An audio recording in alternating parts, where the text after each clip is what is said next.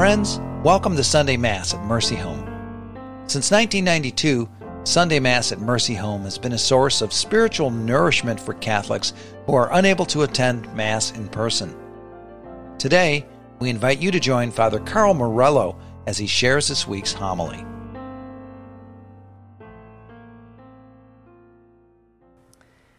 Having visited Israel, the Holy Land, more than once, I have a very vivid picture of the landscape there, and it does not include much green grass. The rich color of grass that we are used to seeing outside of our homes is seldom seen anywhere in the places that Jesus would have walked to and visited. That would be unusual.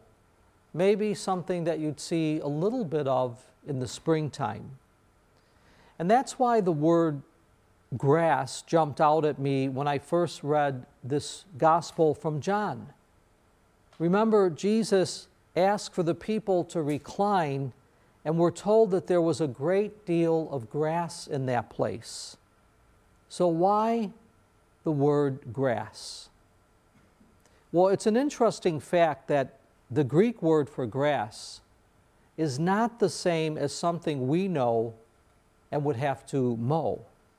The Greek word meant fodder or hay, something that you would feed to the animals.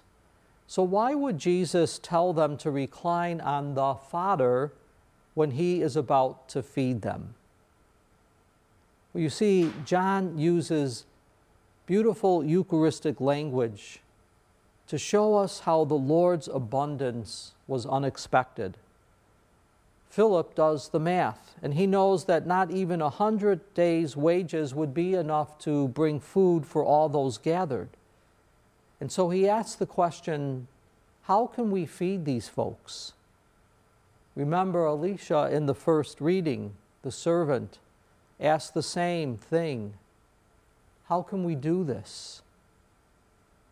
But our God is surprising. The Lord's abundance is unexpected. God works through an unlikely person, that unnamed little boy. God's ways seem to be radically different from our expectations. And so you see, today's readings invite us to think about what unpredicted ways has God met our needs or answered our prayers? Is there someone who has showed up, whose help we did not expect? And so I encourage you today, when you're outside, or even if you're just looking outside your window, when you look at the rich green grass, think about how astonishing God is in totally unexpected ways. Hello, this is Father Scott Donahue, the President and CEO of Mercy Home for Boys and Girls. To learn more about our mission of God's mercy and the young people in our care, please subscribe to our email newsletter by visiting www.mercyhome.org/listen. Thank you so much for your support, and thank you so much for listening.